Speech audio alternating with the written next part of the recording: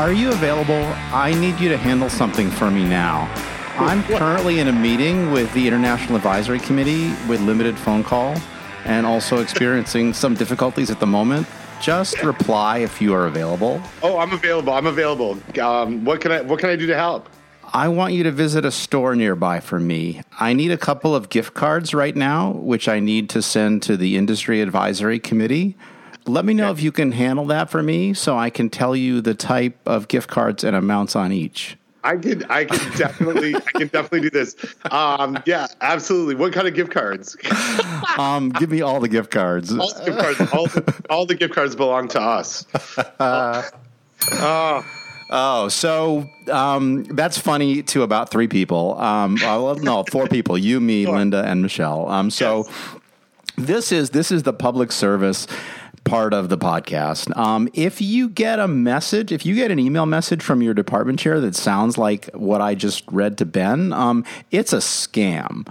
And it's a pretty clever scam. So it's sort of it's a spearphishing appeal to authority, where like you get a message from your department chair who's apparently in a tight spot and needs your help. And the way that you're going to help your department chair is you're going to go to a store and buy some gift cards. And then, and what I don't get is the second part of the scam, which we're not privy to, which is where the person then gives the scammer who's posing to be a department chair the information needing to allow them to extract money from those gift cards.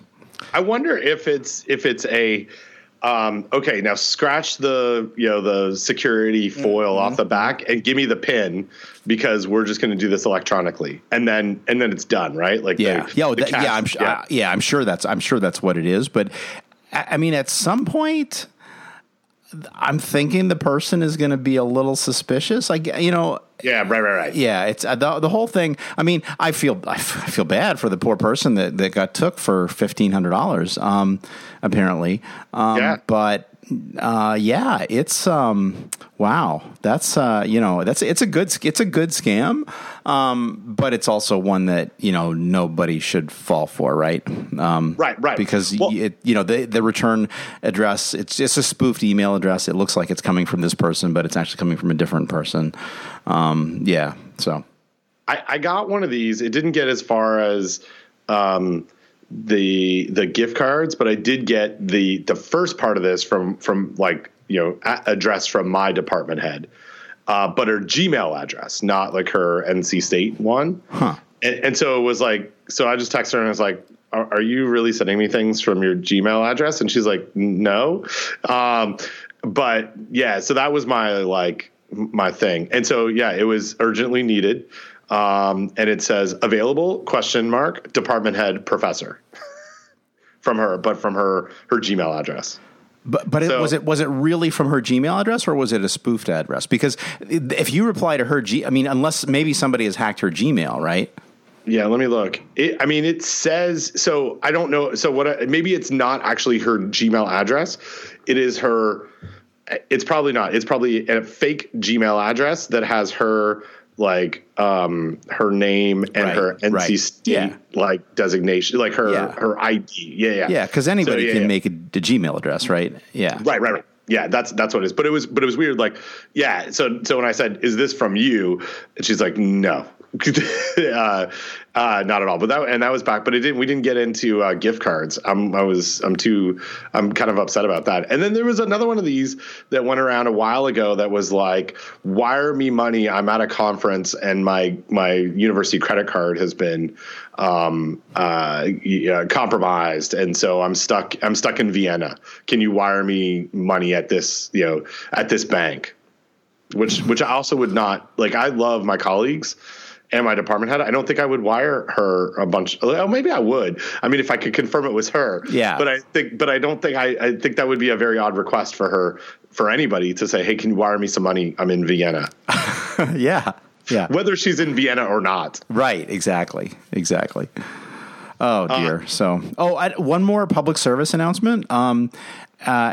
which, and again, I apologize if people are upset with us sharing this information, but today I was going in onto the IAFP website to confirm some times for some talks, and there seems to be there was a major glitch in in most of the sessions that were everything was offset by half an hour from what or 15 minutes from what it should be. But I confirmed it, and then I called headquarters. I called the mothership. Cut the back. Asked to speak to David. He was out to lunch. I said, "Well, can I talk to Lisa?" And then Lisa, bam, she was right on it. So hopefully it'll all be fixed by the time anybody hears this message. So now, it was on the website or on the app? Because I want to talk both. On the both. Yeah. On the both. So what it is they had put in.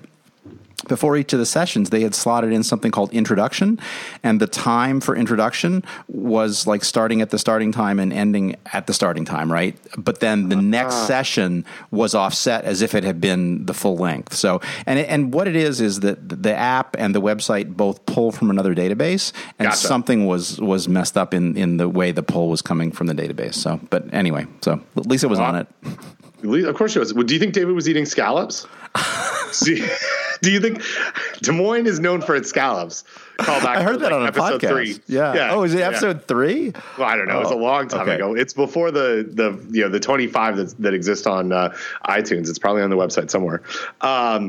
And for those of you who don't know, you would not think that Des Moines is known for its scallops, but both Don and I can confirm for multiple trips to Des Moines at different times of the year, not with each other, where we both had scallops, and they're fantastic. And do you say scallops or scallops? Scallops. Scallops, right? Scallops. But you say it's scallop potatoes. Yeah, of course. But scallops, But scallops. It's scallop potatoes and scallops. But what about potato? Potato. It's pasta for you, right? You would never say pasta. Pasta sounds like a Canadian. If I say that, it is. Yeah.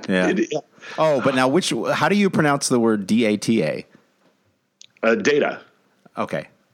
And what about is that right or wrong? I don't know. That you pronounce it correctly. How about the word PROCESS? Okay. So welcome to Word Talk. Word Safety Talk. So this used to be process, right? But now it's process because I've lived here for okay. But that's a Canadian thing as well. It is a Canadian thing. Do you know we have we have pencil crayons in Canada. Sure you do. It's cute, right? Sure you do. And little pencil crayons. Little cute pencil crayons. Crayon pencils, all the great pencils. We don't have colored pencils. We have pencil crayons. Oh, that's okay. I was wondering what they were, but yes, okay, that makes sense. Colored pencils, crayon pencils, makes sense. Makes sense. That makes sense. Well, now when you send a kid to school and with his pencil crayons, and you told him his whole life that they're called pencil crayons, and then he goes and finds out that they're called colored pencils, and his classmates and teacher laugh at him. It could be traumatic. For a 6-year-old. So I've heard. So I've heard about. Oh no, absolutely no. Those things are because those things. I remember there was a story that a grade school teacher told to me, told to the class about something like this, and it had to do with the name for gym class, like whether you call it gym or whether you call it PE, and then something having to do with the shoes that you wear, whether you call them sneakers or something else. And I always think about that story because these things are traumatic for kids. And so, you should, things are called things. And if you call them different things, people get confused. Yeah. People get confused and they get upset even. Yeah. They get upset about it. And then someone laughs and then, it's something that we deal with in my house sometimes because of the things that we do. Yeah. Well, and did your kids make fun of you for how you and your wife for how you talk? Oh, all the time. And so meanwhile, they're the ones that talk funny, right? Of course. Yeah. Yeah. And now, do they have like Southern accents? They do not. And I mean, we live in a part of North Carolina where, although we are most definitely in the South, the accents, because there are so many people moving from all throughout the U.S., it's not a really discernible accent. And even for people that grew up here, they would go like 25, 30 miles outside of Raleigh. Now we have an accent, right? But here in the city, not so much. Hey, I have a question for you. I have an audio question for you. Sure. Do you hear like a fan at all? There's a fan on in my room. Oh, okay. Well, where I am. Is it cooling you down? Is it? It is. It's nice. So that's not the fan that I hear, but there's a fan here, like my air conditioning, and I just want to make sure it wasn't like Darth Vader, like. Oh no, and obviously you can't hear my fan either, so it makes the room a little bit more comfortable. And honestly, if you tune into this show because of the audio quality, I mean, there's a lot of reasons to tune into this show. The pristine audio quality is not one of them. We don't record what they call a double ender. We don't edit out the ums and the ahs and the pops. So you're here for the crayon pencil scallop talk. Yeah. A little bit of Foley. That I hear. Wait, I got some ice too here. Oh, good.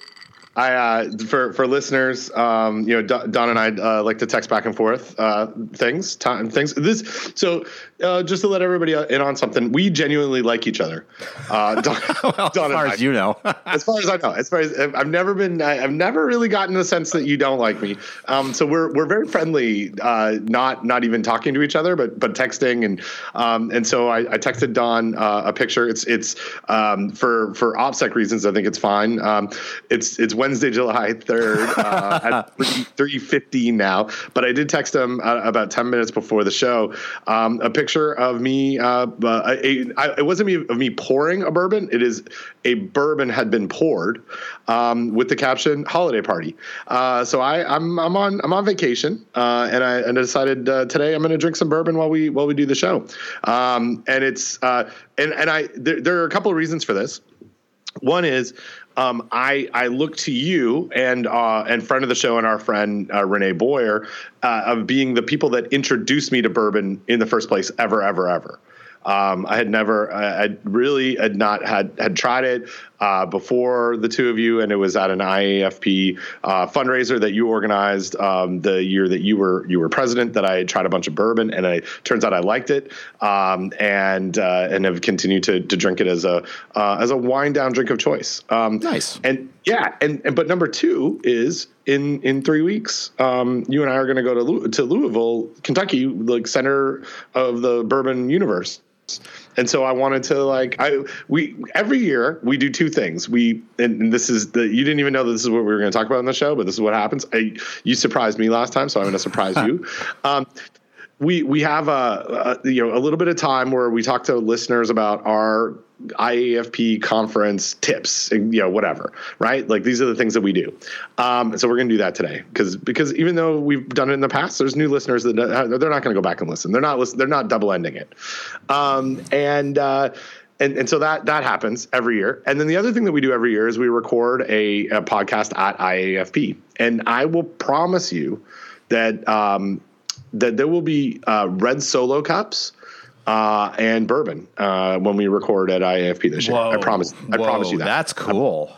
I promise you. That's very cool. So whoever wants to come, while Don and I talk a little bit, I'll dig up the details because friend of the show David Tharp gave us a room to record in, and we always open this up to anybody who wants to come listen, ask questions. We'll figure out the recording process, all that good stuff. But I just want to let everybody know that I'll bring some bourbon as well. Yeah, so no cup needed. I'll bring cups. I'm bringing cups and bourbon. There you go. So the recording is going to be Wednesday, July 24th. The room number is L028. But we have not, Ben and you and I, set a time. Correct. I think I'm going to what do you got going on that day? The 15-minute shift. I have tech. Sorry? Other than the 15-minute shift in the time frame on the website. Right. On the IF. So I have a technical session that one of my students is speaking at right around noon. I've got some more technical sessions that my students are speaking at.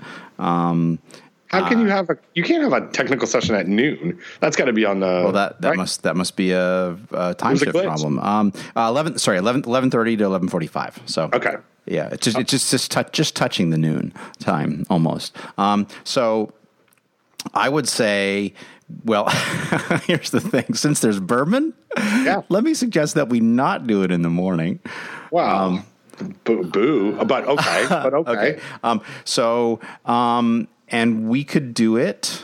Well, if we do it, the problem is we need to get lunch. So you want to say 12:30? Let's say 12:30. Let's do that. Yep. 12:30. Louisville time, which I think is Eastern Daylight Time. It is. I checked that today when I was fiddling with the time shifting problem. And it'll be 12:30. 12:30. What was the room again, Don? The room is L028. L028. Yeah. All right. So there you go. So come, and I promise you that there will be bourbon. But bring your own lunch. Bring your own lunch. I will. Cups provided. Yeah. So there was a pop there, I'm sure. So one of the things before we get into listener feedback and some other stuff that I want to talk about, I want to run down our annual. Maybe things have changed. I haven't gone back to review our previous tips, but I was talking to over the last year. I've served as a IAFP student PDG mentor, as have you, I believe, right? Mm-hmm. And so last week I talked to my mentee a little bit about like what I try to do and what I try to get out of IAFP, and so I want to share some of those things with our listeners as I guess a reminder, and then ask you for your tips. And so we're gonna do I don't know, like a round robin, quick fire round. Sounds good. All right. So my number one tip is go to stuff in the technical sessions that I might not be doing research on or doing extension around, but I've heard the terms and I'm not super familiar with it. Go to those sessions to learn more about those sessions, more about that thing. And I've done this in the past. I'll tell you as an example, the process of whole genome sequencing, maybe 4 or 5 years ago, as things blew up in outbreak investigations, I know what a whole genome is. I know kind of what sequencing is. And I didn't know exactly how it was being used in public health, and went to a session that was focused on whole genome sequencing in outbreak investigations. And it was awesome. And I learned a lot about it. And it was something that I hadn't been, I wasn't reading a lot of, but it gave me enough information to know what I should look at next. So that's my tip. That's my tip number one. What do you got? What's yours? Cool. Well, one tip that I was going to offer, and I thought I did a webinar on this, but maybe it wasn't. I did a presentation to the student PDG during lunch about networking at the meeting and best practices for networking. But it looks like I can't find. I'm certain I did it as a webinar, but it's not showing up in the webinar list. So my tip is that you really the one of the things that changed the meeting for me was realizing that it was more important to talk to people than to get to sessions. And I especially, this was especially important during the years I was on the board, because people want to talk to you, right? They perceive you as having some power within the organization or some leadership capacity. I had none. But I mean, they're my people, right? And it's like you want to talk. It's like you've got a pressing issue. You want to complain about something. You want to praise something. You want to just tell me about something. It's like, hey, I'm your executive board, right? I'm your elected secretary, vice president, president, whatever. And I'll listen to you. And I was sort of coming to that realization before serving on the board, and it's definitely my MO after. It's like I will put stuff on my calendar, but I need to differentiate between nice to do and must do. And certainly there are some, like I'm setting up some meetings to talk with research collaborators, and there are certain things that are, and obviously the talks that I'm giving, I must be there when I have to give my talk. And it's nice to go to my students' talks if I can. But other than that, it's really just about, I always like to have a goal, like, okay, I'm going to try to go to this session, or I'm going to go try to do this thing. And if I don't get there because I end up talking with someone, well, that's okay. I'm just going to talk with somebody. And that reduced my stress level tremendously, and it made the meeting much more enjoyable for me. I like it. That's a good one. So you're going in with the plan that it's not necessary to see everything that's on your list. So don't stress about it, right? Like exactly. And you have to differentiate between like must go to versus I'd like to go to that, but it's okay. I don't have to go to that. I mean, and the other thing that's great about the meeting is everything is recorded now, right? So if you miss a talk, don't worry. It's going to be on the website later. And then if it's really important to you, you can sit down and listen to that talk. And you see this, you won't see the person, but you'll see the slides if it's a slide session, and then you'll hear what they have to say. And that's almost as good. It is. And I want to put a shout out to IAFP for doing those recordings. I think the first year that they were recorded, I was skeptical that the audio would be good, just like technology wise from old PCs and a microphone. I was like, oh, this is not going to work very well. It's going to sound terrible. And I have listened to, I won't say, it's not been 100 talks, but I've gone back to listen to like maybe 10 talks in the last 2 or 3 years that I missed. And it was similar to listening to a podcast. Like the audio quality is pretty good. And so, yeah, I agree. Just use that resource as a way to help manage your anxiety or stress and missing the session. That's a good one. All right. I got one that's also related to talking to people and meeting people. And that is, and this is something that I've shared on the podcast before and sort of my formative years, especially as a student, but someone who's new to the organization in general. This is a good tip is that the people that do the science, that do the talks, that you're familiar with their work, they're legitimately just real people. like go talk to them and say, maybe say nice things, maybe not, maybe say, you wrote something that I didn't agree with. And that's okay too. But just like, go talk to people, introduce yourself to them. Everybody's wearing name tags for the most part, and use that as your guide, on who people might be and introduce yourself, to somebody. And it's, I'm an awkward guy in general. Like there's lots of awkward things that I do. And I guess I try to, get away with those awkward things by mentioning how awkward they are when I'm in the middle of it. And going up and introducing yourself to someone who you don't know and who they are is probably awkward. It's awkward for the person who's doing that introduction, trying to make that connection. But it's totally cool. There's so much awkwardness that goes around that they don't feel left out. Do go introduce yourself to people and have a discussion with them and treat them, like real people. The one thing that I really love about IAFP, and we've said this before, and it's something that I think draws us into to the organization even more, is that it really is a family. Like we get to know people not just by the things that they do professionally, but we get to know about their family, and we get to know about their likes and what they're like, and you get to interact with them personally.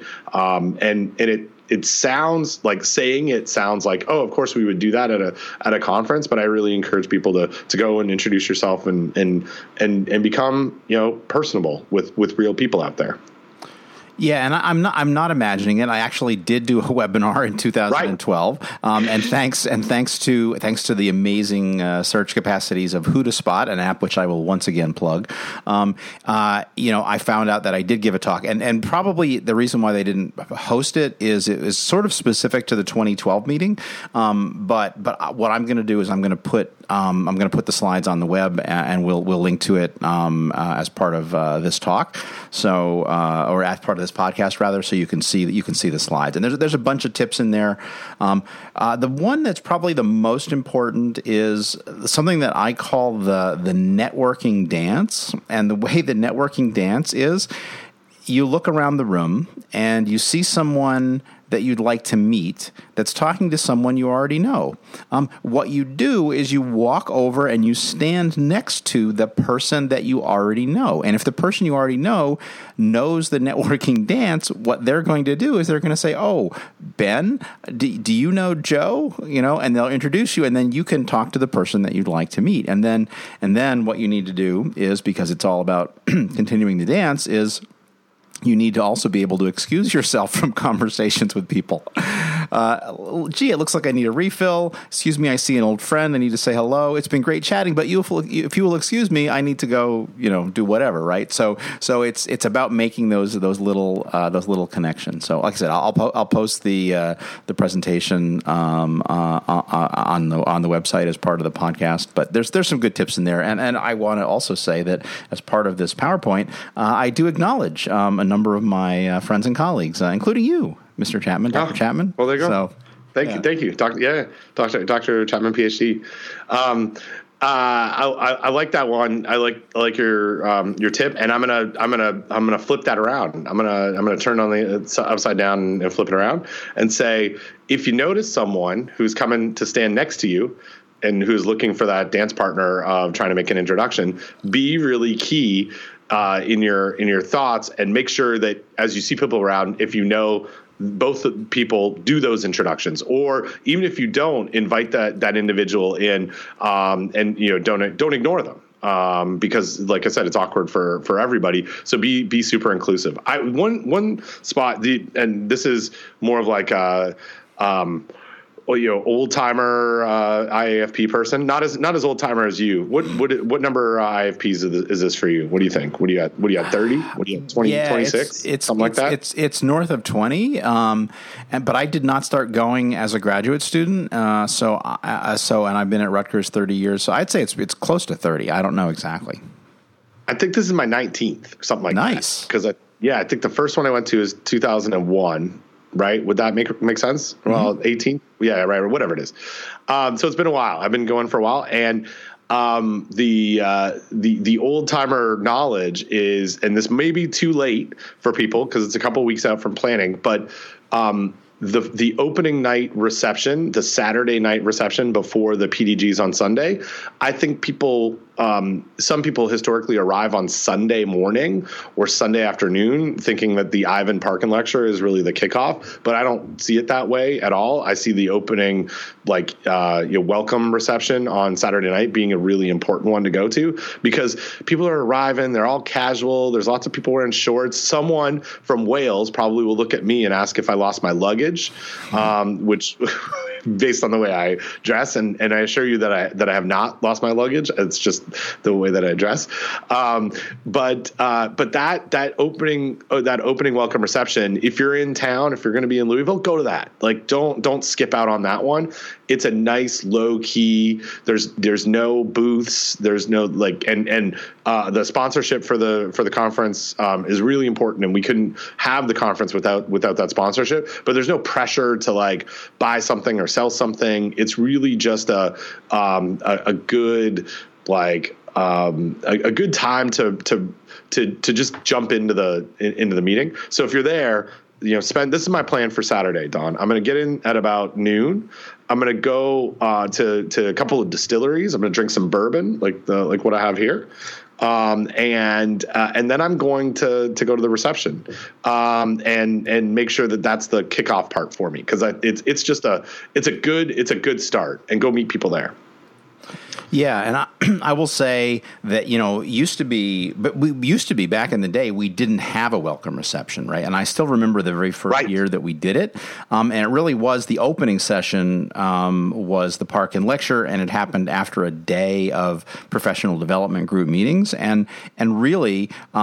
It's much better to arrive on the Saturday and make sure that you get to the welcome reception because of all the reasons that you mentioned. And then you'll be there in Louisville at the start of the day on Sunday, so you can go to a bunch of those professional development group meetings, which, as it also says in my PowerPoint, is a great way to find like-minded people who are interested in the same things that you are in terms of food safety. So for sure, I'm actually coming in on Friday because I've got a meeting in the middle of the day on Saturday, and so again, I want to get there in time so that I can get myself adjusted to Louisville time. Yeah. You got to get over that jet lag. Yeah. But again, I just like to arrive at a conference early, just to get the lay of the land, and again, then that also gives you a buffer if your flight gets screwed up, or your flights get screwed up, and then you can get a little bit of a buffer there. So yeah, so I'll be in on Friday, and then definitely be at the welcome reception on Saturday. Oh, awesome. So PDGs is also on my list, right? So you said go to these so you can find like-minded people.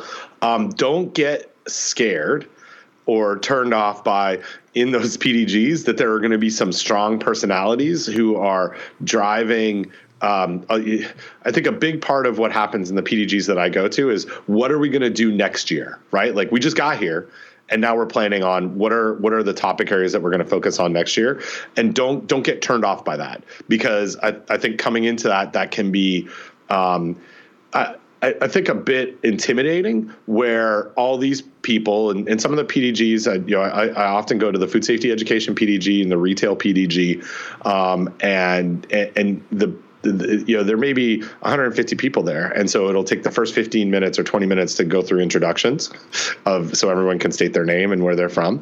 And then we jump right into something where it looks like a small group of people are making decisions, and jump in, get involved. And if don't be intimidated by people that seem like they know what they're doing in those sessions. They do know what they're doing, but don't be like, oh man, I don't have a voice here. I don't have an opportunity to say, hey, this would be a great thing for us to do, or here's a topic that maybe hasn't been covered it's emerging and hasn't been covered here at IAFP, or we need to share more information about it, and just go ahead and jump in, but don't feel like you're all the decisions have been made, I guess, if that makes sense.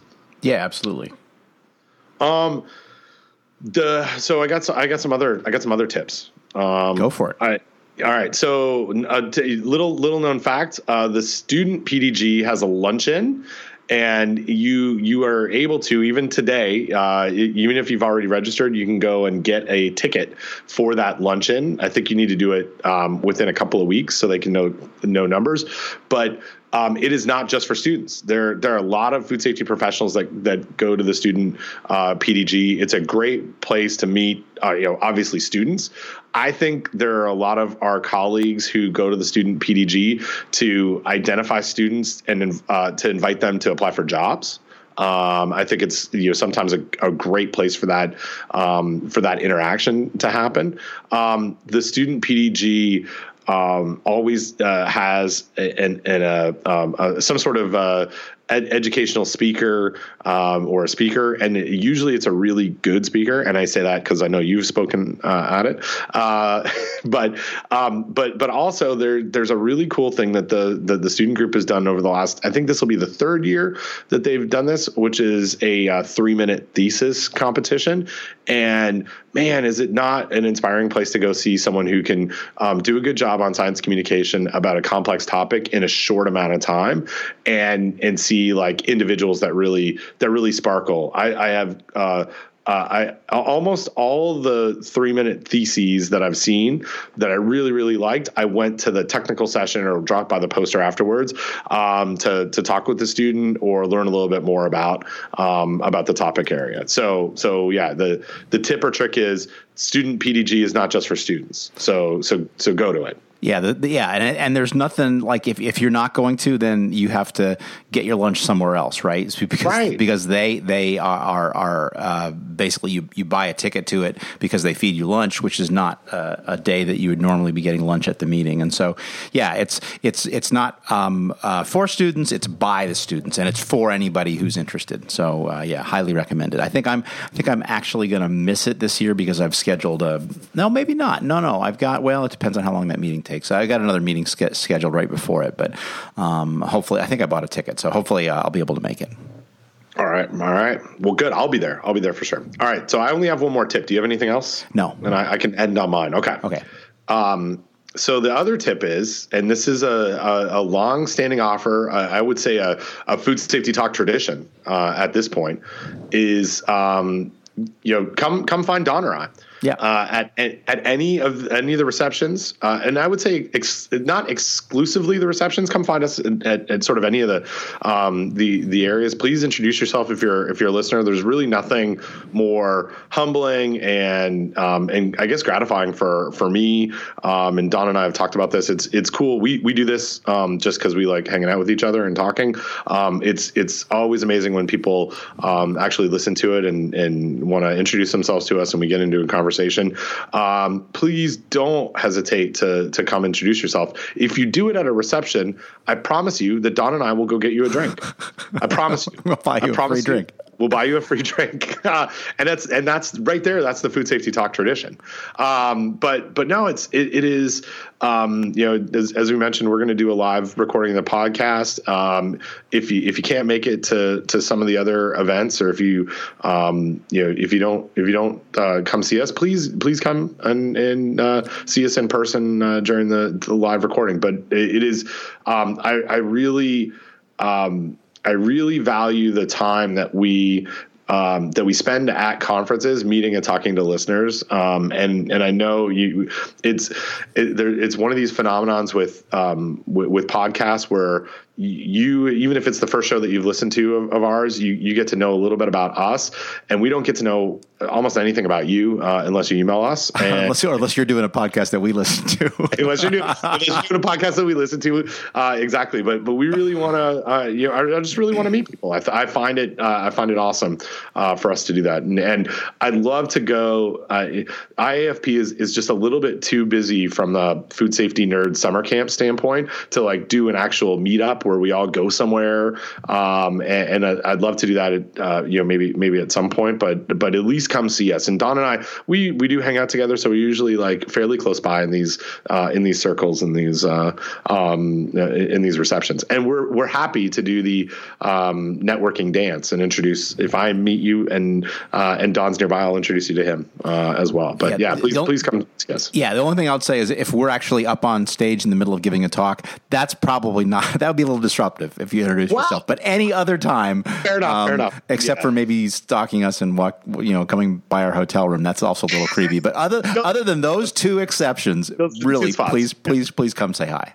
Yeah. I don't know. I just really value meeting our, and I know you do too, meeting our listeners, and we'd love to do that. So please, especially with us, don't hesitate to come up and introduce yourself. IAFP, there it is. There's the tip. That's what we do. And the tips, they evolve every year. It's a little bit different. I want to tell you about something that I like that's not a sponsor. All right. So I watched a documentary. I watched two things this week because this is what we do. My kids, both kids are at camp. We have no children in the house, which is the craziest thing. And so dropped my children off at this camp close to here in Raleigh on Sunday afternoon. Danny and I went and had a couple of drinks with some friends who we were all celebrating not having children at home for a whole week. And then we came home at like 6 o'clock at night on Sunday night, and we're like, what do we do now? Like usually we're like struggling to make someone eat or clean something up or do your dishes, whatever. So what we did is we watched Chernobyl on HBO. Have you watched this? I know you've heard of it. Yeah. So at one point I was hearing people talking about it on podcasts, and I may have said it on this podcast before, but people were talking about it, and I said to my wife, "Hey, have you heard about the show Chernobyl, and are you interested in watching it?" And she looked at me sheepishly, and she said, "I've already watched the first 2 episodes." Right. You did. Yeah, that's right. Yeah. And so, have you gone back to watch it? I have not watched it yet. No. So, sorry, I had to open the door because the dog wants in. So it is phenomenal. We did not set out to do this, but I watched all 5 episodes, like 6.5 hours of Chernobyl in one sitting. Not only did we binge it, but we binged it from like 6 until 1 a.m. Wow. On Sunday night. It was really good. This is the takeaway that I got that's related to food safety is We have outbreaks all the time. If you want to see, again, not a real life situation. It's a movie that was culled from some transcripts, and there I think there's some like fictionalization around individuals and dialogue is made for a movie. But if you want to see a situation of really poor crisis management and just thinking about a reputation more than managing a situation, from like I thought about it from a risk communication and crisis management standpoint. It's a really great introduction to that, and there are lots of reasons that are cultural and political on why things went the way they did, but it put me down on Monday into like a internet deep dive into Chernobyl and some of the stuff that has been documented on the crisis side of things. And there was a ton of stuff that I didn't know about. And this is just like Danny and I, as we watched it, it's like, wow, this thing happened. Like it looked very historical and it felt very historical, but it was like, this happened in our lifetime. Like this was, the 1986 and 1987. And I just had no concept of how large of a situation this was. And again, I've read a little bit on the internet. There's some, it's not there are some criticisms of HBO's portrayal of Chernobyl. And so always, in these situations, take this as, as one point of view and one biased view of the story. But it's a damn good story. And I say that it's a terrible story because of the illnesses and long-term effects, but it's an excellent story that has some crossover into the food safety world. Yeah, the whole crisis management angle is a good one. And I'll also say I am, speaking of podcast and Chernobyl, I am just listening to the latest episode of Reconcilable Differences, which is a show that guest on our podcast, Merlin Mann, does with John Siracusa. I know John doesn't listen to this podcast, but if anybody can put a bug in John's ear, I really want to have John as a guest on this podcast. He's got a lot. He has a lot to say about food, not so much about food safety, but a lot to say about food. And so I would love to have. And I'm just a huge fan of his work. I've listened to all of the episodes of the podcast Hypercritical that he did on 5x5. I have a Hypercritical t-shirt. I have a ATP t-shirt because that's another podcast he does. So John, I know you're not listening, but I'm a big fan and we'd love to have you on Food Safety Talk. So the latest episode of Reconcilable Differences, they do a thing called the Spoiler Slot on their podcast where they talk about movies. And they had a big discussion about what it's a Chernobyl is a thing that actually happened, right? So it's not like it's like the reactor blows up, right? But they did decide to warn people that they were going to talk about it. So anyway, so if you have listened and you want to hear, I haven't listened to that part yet. I'm trying to decide if I want to listen or watch first, but just again, if you want to hear two interesting guys talk about an interesting TV show, I would recommend it. And they give in the podcast, the page for that episode, they give the link to the timestamp. So if you want to just skip the podcast and hear what they have to say about Chernobyl, you can jump right into 102.14 into the podcast and listen. I do want to talk about something that we've been watching lately, which is just I just literally laugh out loud. It is a show. It's a British TV show, of course, because that's what we watch. Of course. And it's called Raised by Wolves.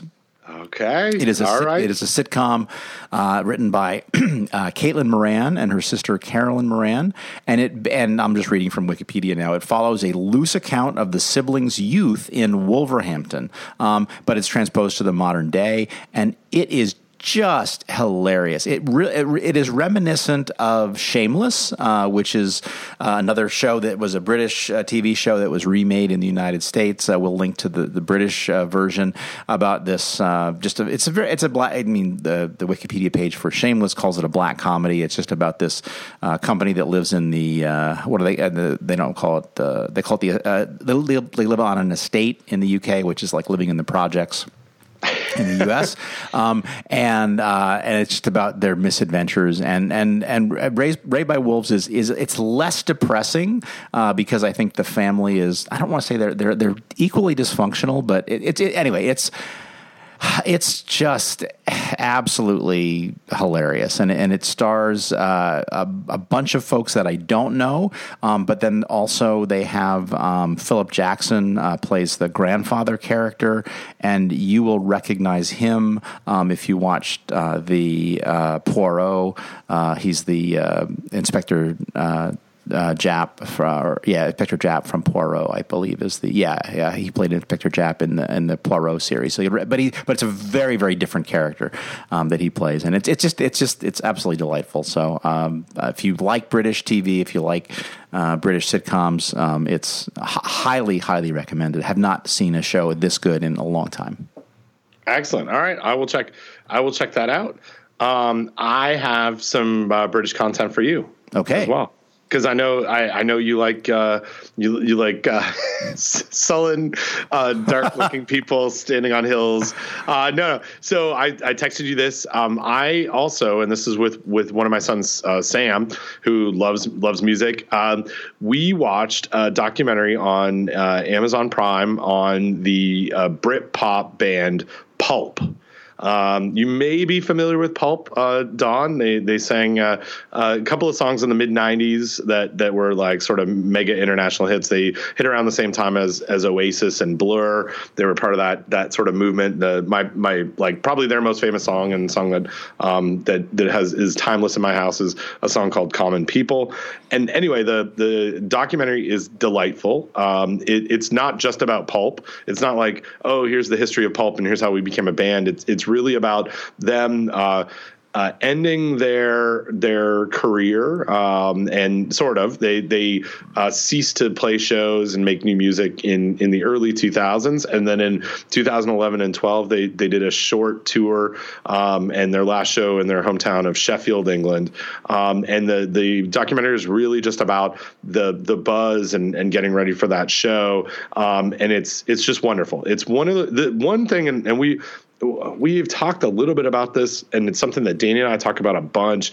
The one thing that I really love about the UK around music is that for better or for worse, the BBC obviously historically BBC Radio 1 and BBC Radio 2 dominated the musical landscape, and especially in the 90s before the internet happened, and well before then, and so this documentary does a really good job highlighting just the age range and demographic range of people that like this band. And it's because, if you have one major radio station that does progressive music and not progressive music, but that everyone listens to it. And just to see this, like, this band who I like their songs and knew very little about, and it just popped up and I watched this documentary, and Sam and I, like, we couldn't turn it off. Like, it's very compelling. It's just great storytelling.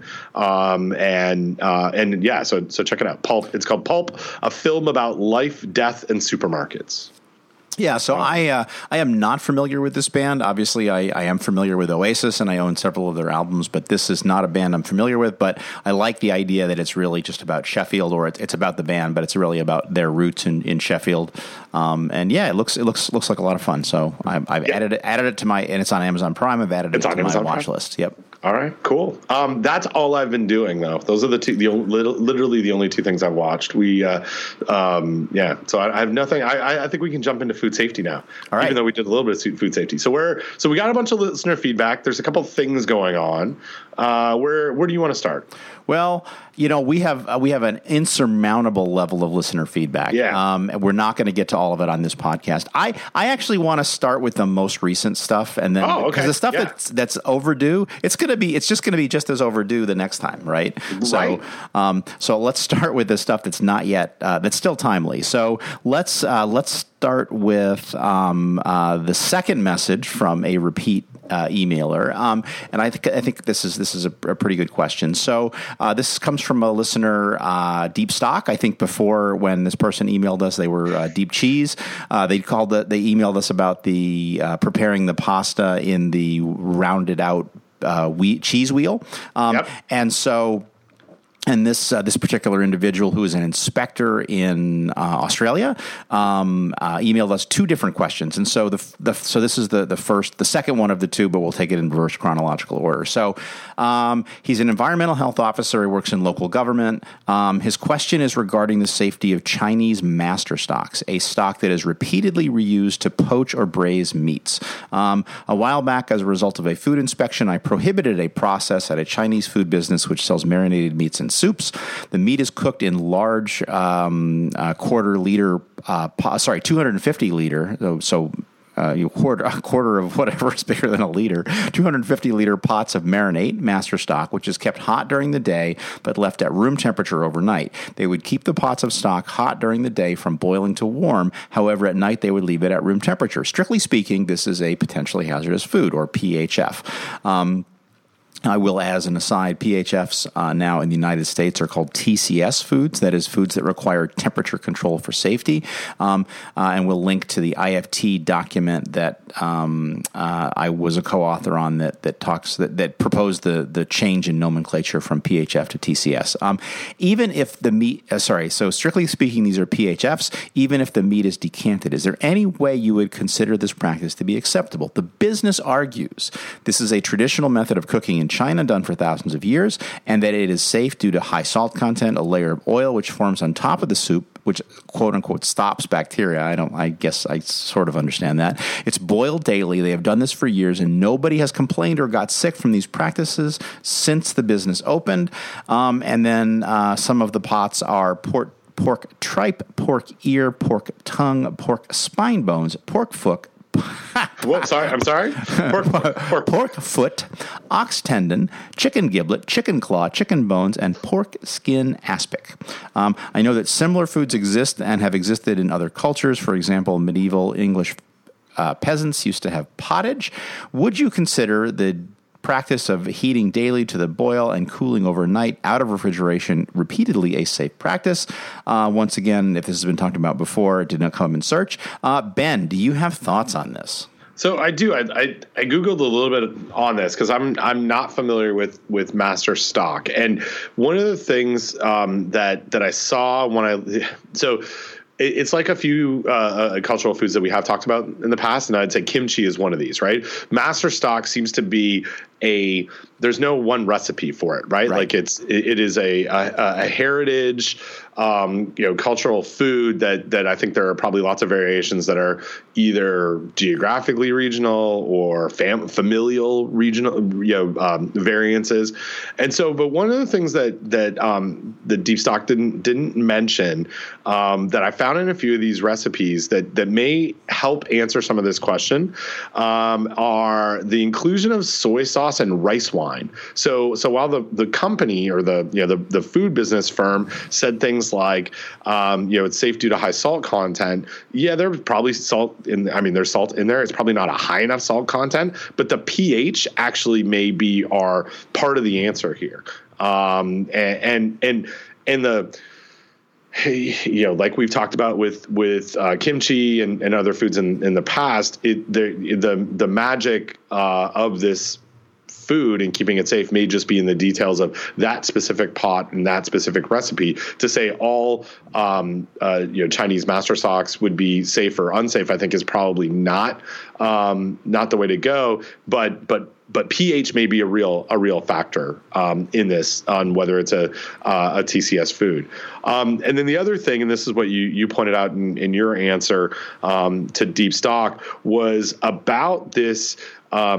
Similarly, what we saw with stock in a discussion that we had in a previous episode, related to a question that I got from a food writer in Charlotte about heating stock up after making it after Thanksgiving from turkey carcass and turkey bones, and the process of keeping it at room temperature but boiling it multiple times and creating this process or like using this process known as tyndallization, which a friend of the podcast and sometime listener Carl Custer you sent some details on. So so yeah, and I think this is along the lines of your answer, which the devil's really in the details, right? So sometimes master stock it might be safe, and sometimes it may not be safe. And to be armed with a pH meter is probably going to help answer some of this question in the field. What are your thoughts? Yeah, no, I pH meter, water activity meter, and the other thing I'll say too is challenge studies, right? If this is a practice, somebody should investigate it with some challenge studies where you inoculate with, and it's meat. So, I'm worried about spore formers, right? And so the question is, what if you put spores of Clostridium botulinum, Clostridium perfringens, or Bacillus cereus into this and then follow this process, what happens, right? So try some best practices or, worst practices and see what happens and see, and based on the data you get from that, then you'll know whether it's safe or not. It's not leaving things out at room temperature for extended periods of time is not something that you should do without thinking about it, because it has the potential to be tremendously problematic. Well, and one of the things here, and this is maybe not the most, it's a quick way to handle this, not maybe the best way from a food quality standpoint, but to Deep Stock's, quoting Deep Stock here, they would keep pots of stock hot during the day from boiling to warm. However, at night they would leave it room temperature, and I think you can fix this in a way. Continue to use this master stock and keep it, when they say they keep it warm, really, if you just kept it above 135, and that's maybe hot, not warm, depending on what our definitions are, but it doesn't have to be boiling, and then just cool it down correctly so it's not in a 250 liter pot of marinade. And maybe that's a space issue, right? Maybe that's, but to be able to cool it and then keep it refrigerated and then rewarm it up in the next day is also something that that could be used, so you don't have to throw this master stock out. And I say that, and then thinking about 250 liters, that's a lot to put into a walk-in cooler. That is, and that may explain why they don't refrigerate it. And even if you did that didn't even occur to me until just now, and I read the message and I just read it out loud. But 250 liters is a massive amount, and so refrigeration is not practical because of the mass, right? And the cooling, cooling needed, and you could wheel it into a cooler, and it's still going to be room temperature the next morning because it's just a mass. The heat in that is just it's ridiculous, right? It would be a major engineering effort to handle that. Yeah. So maybe pH is the reason, is the answer here. And so just we'll link to this in show notes, but I found one. And I'll say in Richard Finger's recipe from a website called thefooddictator.com that says master stock is made from typical Chinese ingredients, namely water, soy sauce, rock sugar, and shaoxing or rice wine. And a variety of other spices and flavorings are usually added, such as spring onions, shallots, star anise, dried citrus peel, cassia bark, sand ginger, Szechuan pepper, garlic ginger, and dried mushrooms. All of those things are going to impact the pH depending on how much what the ratios are in there. And in this, it's kind of an interesting, as I read this article before we got on here, there's a passage that says the growth of microbes. It says after use, the master stock will not be immediately reused. It is usually boiled, skimmed, strained, and cooled quickly to kill any microorganisms in the stock. The growth of microbes in the stock can potentially spoil the flavor of the stock or pose a health risk. The stock is then refrigerated or frozen until required. And I think that's fine when you're looking at maybe 2 liters of it. When you're talking about 250 liters, or I mean, literally even 5 liters or 10 liters, we're talking a pretty good mass that becomes problematic to cool safely. So yeah, great spot for us to start. Yeah, and I know we talked about this before on the podcast, and it was in response to some famous on the internet person who recently passed away, who shared his favorite soup recipe. I think it might have even been linked on Daring Fireball. I did a search of our website, and I couldn't find it. I did a little bit of other additional searching, and I didn't find anything else either, except I did find a pretty cool article from New York Times from 2011 by Harold McGee, which actually and Harold basically talks about this, leaving chicken stock out on the stovetop overnight, and in coming up with an answer, he reached out to our friend now sadly departed Pete Snyder. So lots of good discussion here from Harold McGee and from Pete, and so we'll link to that New York Times article as well. Okay. Awesome. All right. Well, let's move to another one. And let me see where we got here. All right. So here's a message. And I don't know if this is someone who said that we can't talk about her name or anything like that. Sorry. This is from Deep Francis. And so the message goes, guys, on NPR, I recently heard an interview with Emily Oster, an economist, about advice that pregnant women should ignore. I'm an isotope geochemist and not a microbiologist, but recommending that pregnant women ignore listeria advice didn't sound advisable to me. Am I wrong? If listeria can be transmitted via the deli slicer, why wouldn't everything, not just turkey, be contaminated? And so she says, please don't use my name if you post something about this. There's no need to reference me, but if you do, reference me as Francis Kelly, MD, who I hope will be the first Canadian pictured on a piece of U.S. currency. So Deep Francis. And here's the transcript or a bit of the transcript on this, and it's. Dubner, who's the person who's doing the interviewing. There's a long list of foods that some pregnant women avoid. Oster, yes, no deli meats, no soft cheeses, no sushi, etc. There are a few things you should avoid. Probably deli turkey. Things that sit around a steam table, not so good. Probably unpasteurized soft cheese, also worth advising. But many of these things, sushi, ham, that are on the restricted list, most women are likely to look at it as evidence, and I think it's actually fine. And why deli turkey but not other deli meats? And Oster says deli turkey is more likely to harbor listeria than other deli meats. And so that's it's from the Freakonomics podcast, Parenting, episode 376, Data-Driven Guide to Sane Parenting. Don, what are your thoughts on this? Oh, well, before I dive into my thoughts on this, I do want to mention that the key to finding that was to Google Daring Fireball soup, because there's only one post on soup on Daring Fireball, and it gave me the name of the person, Dean Allen. And then when I Googled Food Safety Talk, when I looked on Food Safety Talk with our search for Dean Allen, I found it.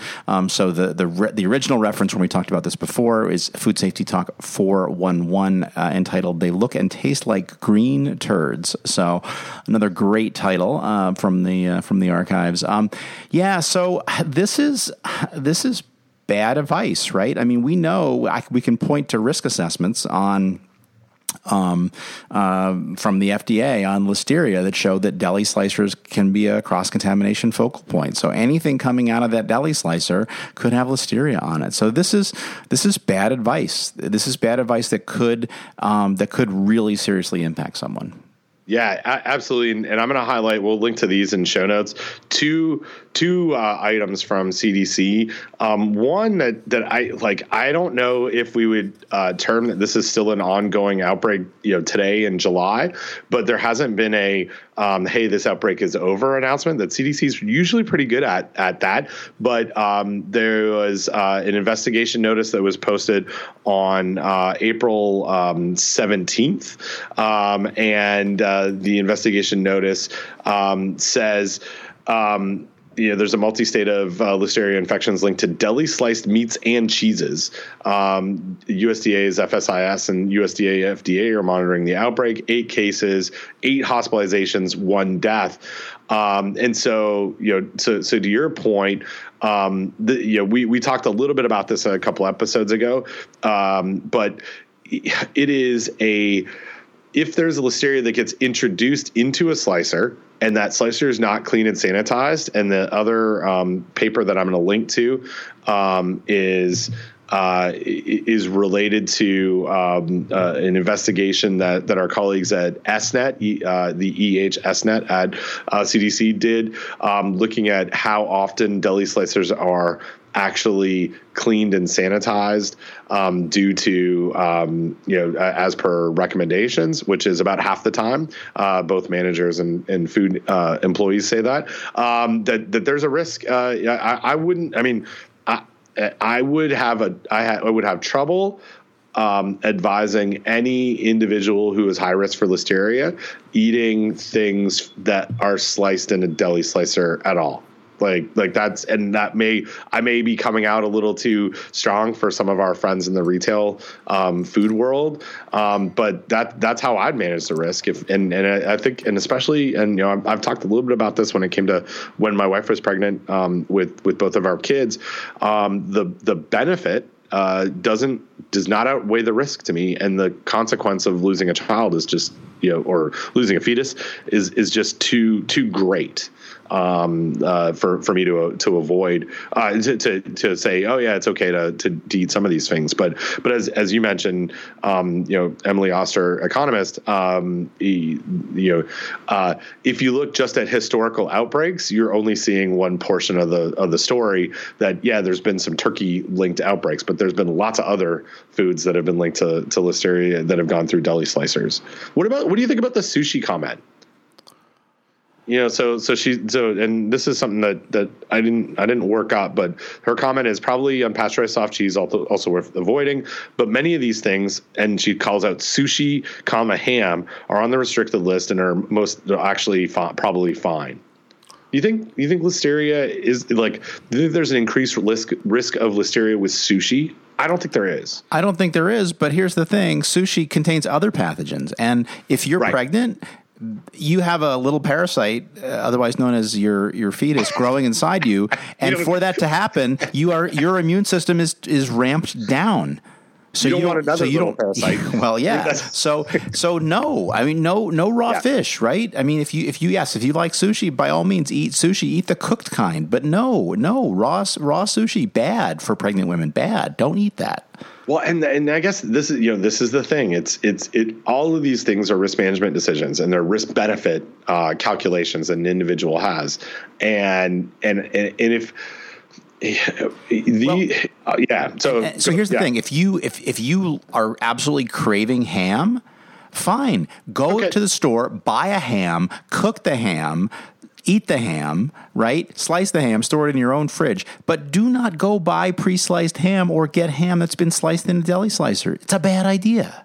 Yeah. Right. Yeah. I mean, it's a bad idea. And if you really want to have deli meats, if that's really your go-to thing that you need to eat while you're pregnant, then just microwave them. Yeah. I just sent you a link to a paper that I don't think we've talked about, but I remember when this came out back in 2010, seeing it. I think we talked about it on Barf Blog, and it's a really we alluded to some of the stuff on raw undercooked and raw eggs, and that food coming off the list of foods to avoid when pregnant in the UK. And this is a paper that was in the Canadian Journal of Canadian Family Physicians, Foodborne Illnesses During Pregnancy, Prevention and Treatment, by Tam et al. From 2010. And so I'll read the abstract here, and it says, after hearing of outbreaks of illnesses resulting from Listeria and Salmonella, many of my patients are wondering about the risks of foodborne illnesses during pregnancy and what they can do to reduce their risk of contracting them. And the answer in the abstract is, although heating or cooking foods is the best way to inactivate foodborne pathogens, improved standards and surveillance have reduced the prevalence of contaminated foods at grocery stores. And here's the part that you're going to love the best, Don. Therefore, it is no longer necessary for pregnant women to avoid foods like deli meats and soft cheeses associated with Listeria, soft cooked eggs associated with Salmonella, or sushi and sashimi. Regardless of whether seafood is raw or cooked, pregnant women should choose low mercury seafood, and pregnant women should ensure their food is obtained from reputable establishments, stored, handled, and cooked properly, and consumed within a couple of days of purchasing. And here's the this is the part that I think is like, I don't know what the right term is, a false argument. So yes, the listeria the prevalence of listeria that comes into my grocery store is definitely less than it was 15, 20 years ago. Yes.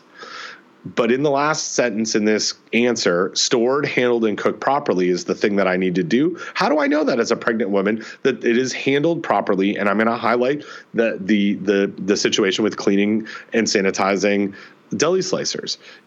How do I assess that? I can't, right? Like it's not fair to suggest this. So I do find that this, like, this is a paper that is in, a peer reviewed publication. It's a small paper that sort of gives references about incidents, but it's only half the story to me, right? Like by saying we've reduced prevalence, it doesn't tell me all of the factors, and it's really only one of the factors. Well, and relevant to a conversation I was having earlier today, it's not about prevalence. Honestly, in many cases, it's about concentration, right? And so, you can reduce prevalence. I mean, again, this has been shown for meat and poultry, for raw meat and poultry, so it's not exactly analogous. But again, a big food company whose name you would recognize basically came to the conclusion that their solution, that they've gone as far as they can go on prevalence, but what they really need to focus on now is reducing concentration, because it's concentration, at least in their situation, that seems to drive the risk. And so reducing prevalence is not enough. The other thing I'll come back to and I misread the abstract. I thought they were telling people to avoid all these foods. And no, they're saying go ahead and eat it. Yeah. Pregnant women should ensure their food is obtained from a reputable establishment. Great. Ben, how would you go about instructing a pregnant woman to determine whether an establishment was reputable or not? Are hospitals in the UK reputable? I think they are. Did they also kill a bunch of people with listeria-laden sandwiches? I think they did. Right? Yep. So don't eat sandwiches. Don't eat pre-prepared sandwiches. That's another food that you shouldn't eat. But how do you determine whether an establishment is reputable? That's not. It's anyway, and an establishment is reputable until it kills someone with listeria, and then it's not reputable. It's not reputable anymore until they fix it, right? How would you even know that? I mean, this is making me angry.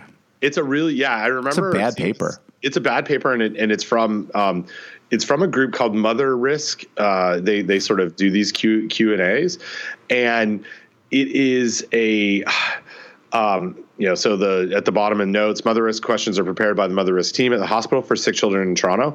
And the Hospital for Sick Kids is kind of Canada's like number one hospital. Miss Tam is a graduate student in clinical pharmacology at the University of Toronto. Dr.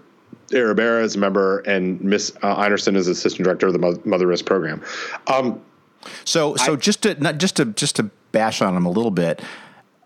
Someone who is studying to get a degree in clinical pharmacology, somebody who is an MD, and then somebody else who is sorry, I'm getting a phone call. You're getting a phone call. It's Mother Risk calling. They're like, stop talking about me. So. No, it's my good friend and colleague Siobhan Duffy, who I would normally love to talk to.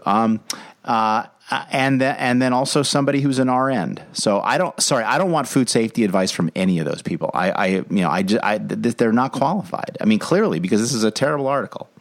Right. And it is it's one of the, like I said, it's one of those things that is misleading that if I can cherry pick, you can cherry pick stuff that's in the literature to prove a point one way or the other. And this is missing the larger picture, right? They're missing the, how well people clean and sanitize deli slicers, and how and really making a decision for people by changing this advice. I don't know. I don't like giving people advice, right? That's first thing. But really it says, it's no longer necessary for pregnant women to avoid all foods like deli meats and soft cheeses. What happens, and I don't want to get too weird on this one, but what happens if someone says, I read that paper, I read that Q&A, and I ate a bunch of deli meats and soft cheeses, and I lost my fetus, and you told me that it was no longer necessary for me to do this. right? Like, this is a really strong statement. What I really think we need to talk about is, here are the risks associated with this, and you as an individual make a decision. But yeah, I mean, there's just, we're dancing around this whole thing. There's a lot that makes me upset about the idea of reputable establishments and how is it handled and how would I assess that? I have no idea. So well, and if you, you read the article talks about botulism toxin and whether women should avoid honey because the bot toxin might cross the placenta, but that has nothing to do with honey, infant botulism from honey. I mean, it's just Jesus. It's just this is just bad. Yeah. No, it's not good. So thank you, Deep Francis, for highlighting it and getting us down this path a little bit. One of the things, I don't think we can talk too much about it, but Don, you and I were together last week talking about listeria. I think that's as much as I can say. And one of the things that came out of the discussion in a larger group with other people that were also talking about listeria, it was at least in my area of things, the importance to target special groups, whether that be elderly, whether that be people who are eating foods in a hospital, whether it be people that are preparing foods in a hospital, but special groups with very specialized risk information, and not information in a way like this, where it says, I don't know. I just therefore it is no longer necessary for pregnant women to avoid foods. Don, there's still a risk. If we've reduced the risk, it's still a risk. And we really need to let people know, here's where we were, here's where we are now. Are you willing to take the risk? And if you're not, here are some steps that you can do to reduce the risk of losing a fetus or dying if you're elderly or immunocompromised. We're worked up, Don. Yeah. So here's a question, and I don't have a good answer to this. I mean, I can give you what my answer would be. What if a pregnant woman wants ice cream? Right. I mean, probably it's fine, especially if it's not from Bluebell. And again, there were lots of pregnant women probably that ate that Bluebell ice cream that caused the outbreak that didn't get sick. So I guess I'm talking myself into saying, yeah, go ahead and eat ice cream. But boy, foods that can support the growth of listeria, and that's really what we're talking about here, foods that support the growth, don't eat them. It's a bad idea. Bad idea. Yeah. And the ice cream comment that you mentioned really comes down to not prevalence, but concentration. Right. Absolutely. Right. That's it. Like it's not in Bluebell, we'll link to this paper. And it was some stuff that was published by FDA. Let me see if I can Google this on the fly. Listeria. And I won't get it right while I Google this, but, in the paper, in JFP, they took a bunch of samples, and 99% of those samples of the ice cream had listeria in it, but at low levels, right? So prevalence off the charts, right? Concentration real low. Exactly. Yeah, exactly. Yeah. So there you go. Yeah. Before we leave this, I want to highlight because we just had Canada Day, right? And Deep Francis. So do they have 4th of July in Canada, Ben? Oh, we still have 4th of July. It just doesn't matter. We still every year it's on the calendar, right? It's every year we do exactly. We do the 3rd of July, we do the 4th of July, we do the 5th of July. We just blow right through it.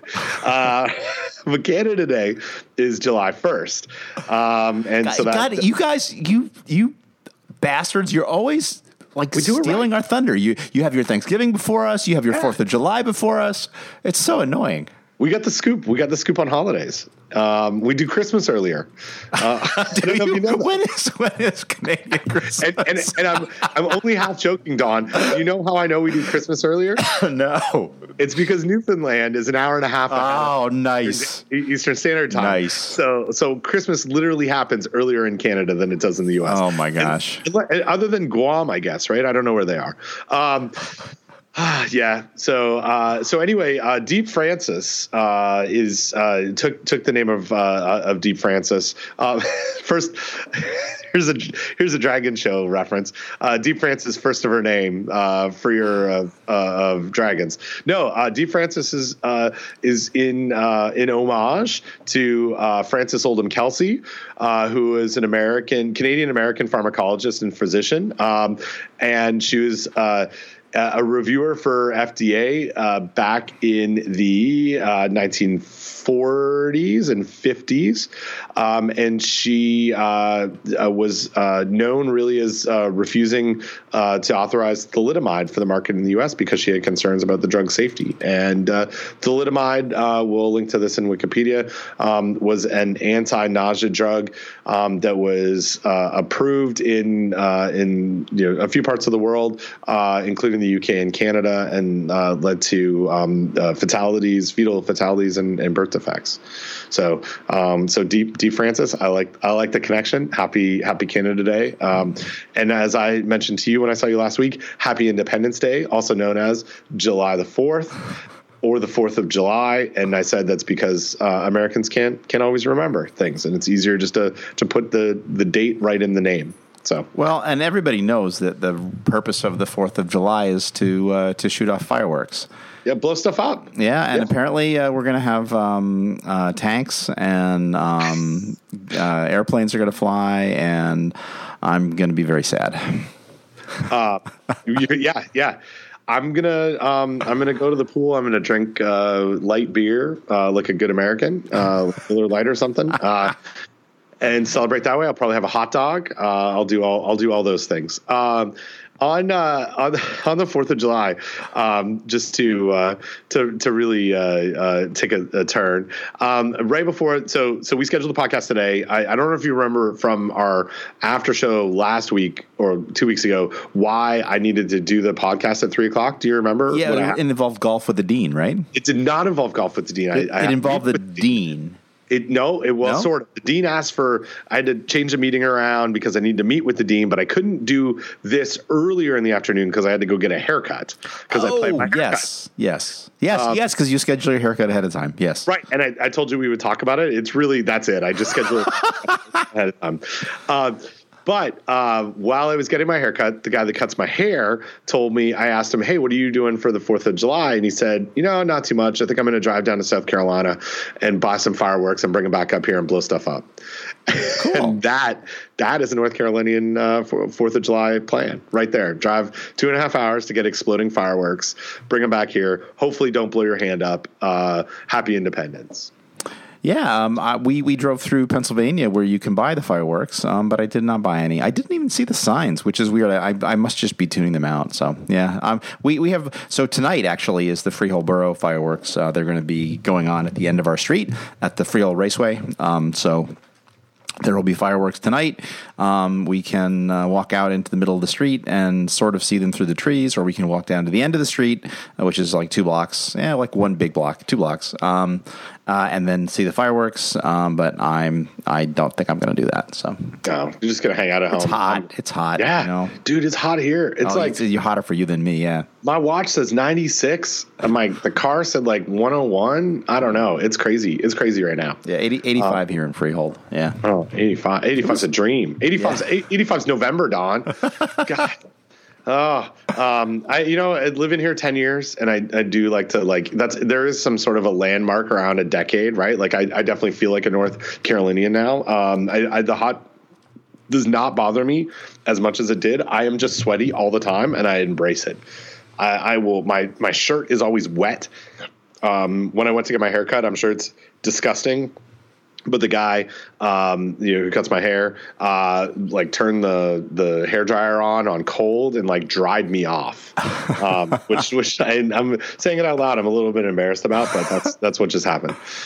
Wow, my barber doesn't have that. That's pretty special. I go to a stylist, Don. You go to a barber, I go to a stylist, and I think that's just the difference between the two of us. Yep. You have way more style. You need way more style? I'm not sure. I think I need style help. I need someone. I need a team of people to help me with style. You need a queer eye for the food safety guy. I did. Yeah. All right. Moving on. Deep Aussie. This is a good one. Okay.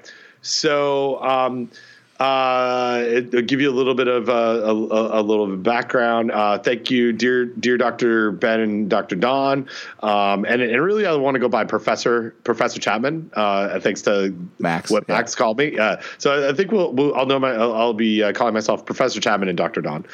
Thank you for your contribution to improving food safety worldwide. That's a big statement. I appreciate that. We appreciate it.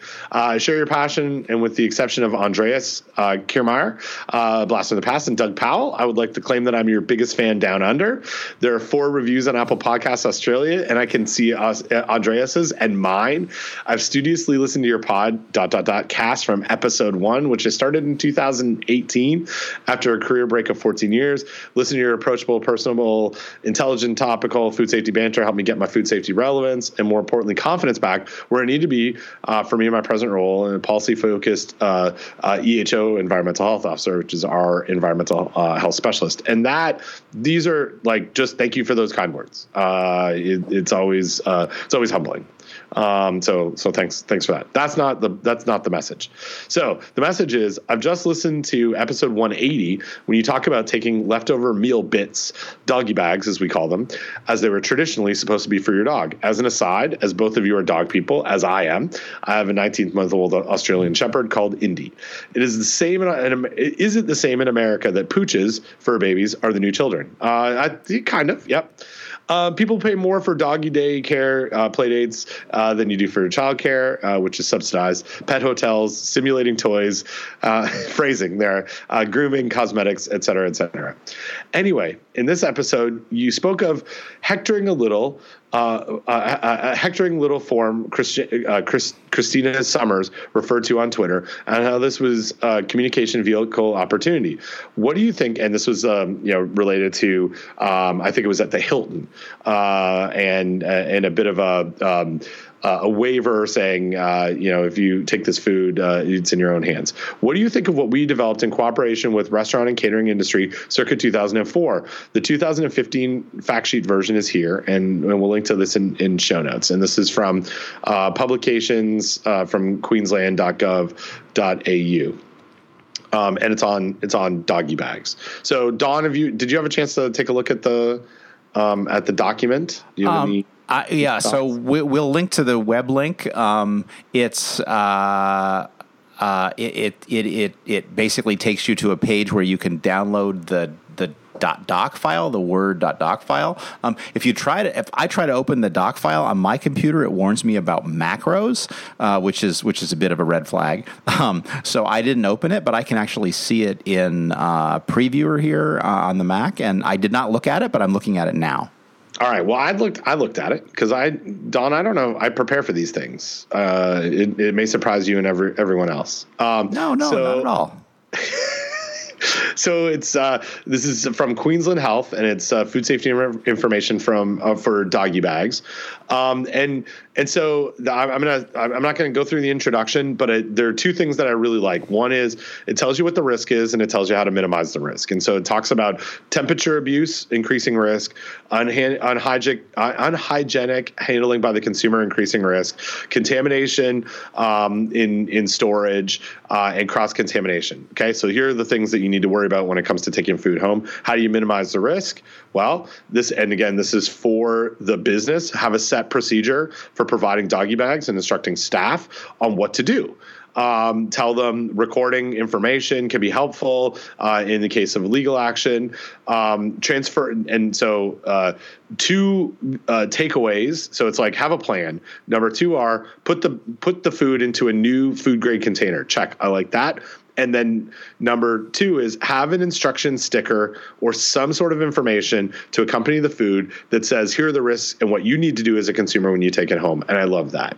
And they give some sort of a template of doggy bags and a sticker that says, we hope you enjoyed your meal. Please ensure this food is placed in your refrigerator as soon as possible. Reheat to piping hot before eating. Discard if not used within 24 hours. And so what I like is have an instruction sticker. I have some feedback on the instruction sticker.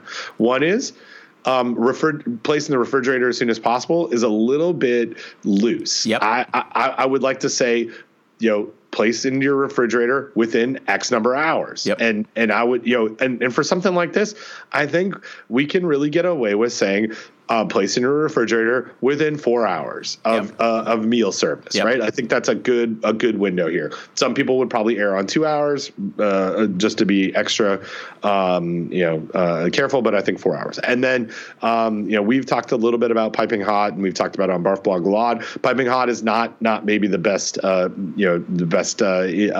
number, although we have heard from our Australian colleagues that no one has a thermometer. I think it's impossible. It's important to say things like reheat to 60 degrees Celsius, and I think that's the right right temperature for this. It gives you something that gives you a target. Use a thermometer and reheat it to that. If there are that will take care of killing some pathogens that may have been introduced or may have survived this process. So thank you wholeheartedly to Deep Aussie, and I like the fact sheet. So yeah, awesome. And I would say we could even, since we're going to make it more strict in some ways, you could make it less strict and say it says at the end discard if not used within 24 hours. Yeah. I would say you can say discard if not used within 72 hours or 3 days, right? I mean, I think you're fine to go 3 days. And I would. So this is one I want to I want to do something on this. I think it would be fine if I said, if your refrigerator is we'll do this in Aussie terms. If your refrigerator is 4C or below, discard it within 7 days. Like, would you have a problem with that? I mean, I think the 24 hours is really, it's too strict. The 3 days is for listeria growth, right? Assuming that someone's fridge is higher than 41 Fahrenheit, like maybe up to 6 degrees Celsius. Sorry to go back and forth between the two scales there. But if someone was below 40, what's the risk of, is there any increased risk if we went from 3 days to 7 days? Realistically, if we set that limit at 1 log increase, I mean, so I'll answer my question. Yes, there's increased risk, but is it the threshold of 1 log? Probably not. Right, and the likelihood of being recontaminated with listeria is low anyway. But yeah, I mean, the point is you got to set a number based on something, right? I mean, ideally, you'd like to pay based on something. And so, yeah, I'm comfortable with looking at the growth rate of listeria at different temperatures and then using that to determine it. And then, give people feedback. If you know your fridge temperature is below X, then you can keep it for Y. If it's above X, keep it for, Z. Yeah, and I know that seems really complicated, right? But I do think we have I don't know, a couple of projects I've been working on recently, not to get too much into details, compliance with whatever the message is low, right? Like full compliance with the message, and partial compliance with the message is going to reduce risk. So let's give some options, right? Like if you want to do this and this is what your temperature is, do that. And if you want to keep it longer, then your temperature of your fridge needs to be at least here. And so the first step is, well, what's the temperature of my fridge? If I don't know that, then 3 days is a good recommendation. And it also puts the thought into the person's mind, hey, maybe it would be good to know the temperature of my fridge, right? Yep. I mean, and again, instead of us just saying, well, consumers are never going to do that, it's great that you're actually doing research that will give us some insight, right? Like because we have to do something, right? And if we can figure out what kind of messaging works, that's great, because that's going to help us be able to, a more educated consumer and a more informed consumer is better in terms of food safety. So let's find out what let's find out what works in terms of messaging, and let's find out where we can get them to do better. Yeah, absolutely.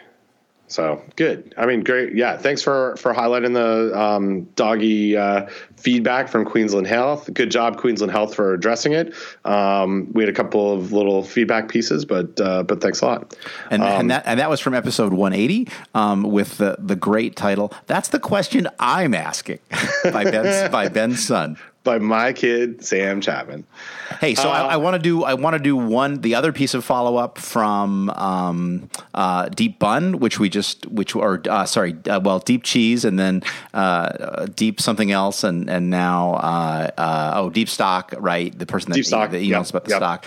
This is Deep Bun emailing us, and so this is the first of the two messages. Let's see. I would like to know your opinion on Asian, that is Korean, Japanese, Chinese, Taiwanese bakery products. How shelf stable would you consider the cheese dog to be? What about the fried prawn bun or egg and ham roll? And we'll link to a restaurant that has some of these recipes in our show notes. Continuing on from Deep Bun. In broad terms and for regulatory purposes, we consider them to be PHF, potentially hazardous foods, and therefore during food safety inspections we require adherence of the 2-hour, 4-hour rule. Given the reality that these food businesses are not if ever following this rule, and they are displaying these products all day at room temperature, intuitively I consider these products safe out of temperature control for a day. If not, we would have hundreds of cases of foodborne illness. Do you agree? Could it be that these products are baked and most pathogenic microorganisms have been killed as long as the cooking process has been adequate and the ready-to-eat product is protected from contamination during storage and display? The microbial numbers present would be safe enough to last the day.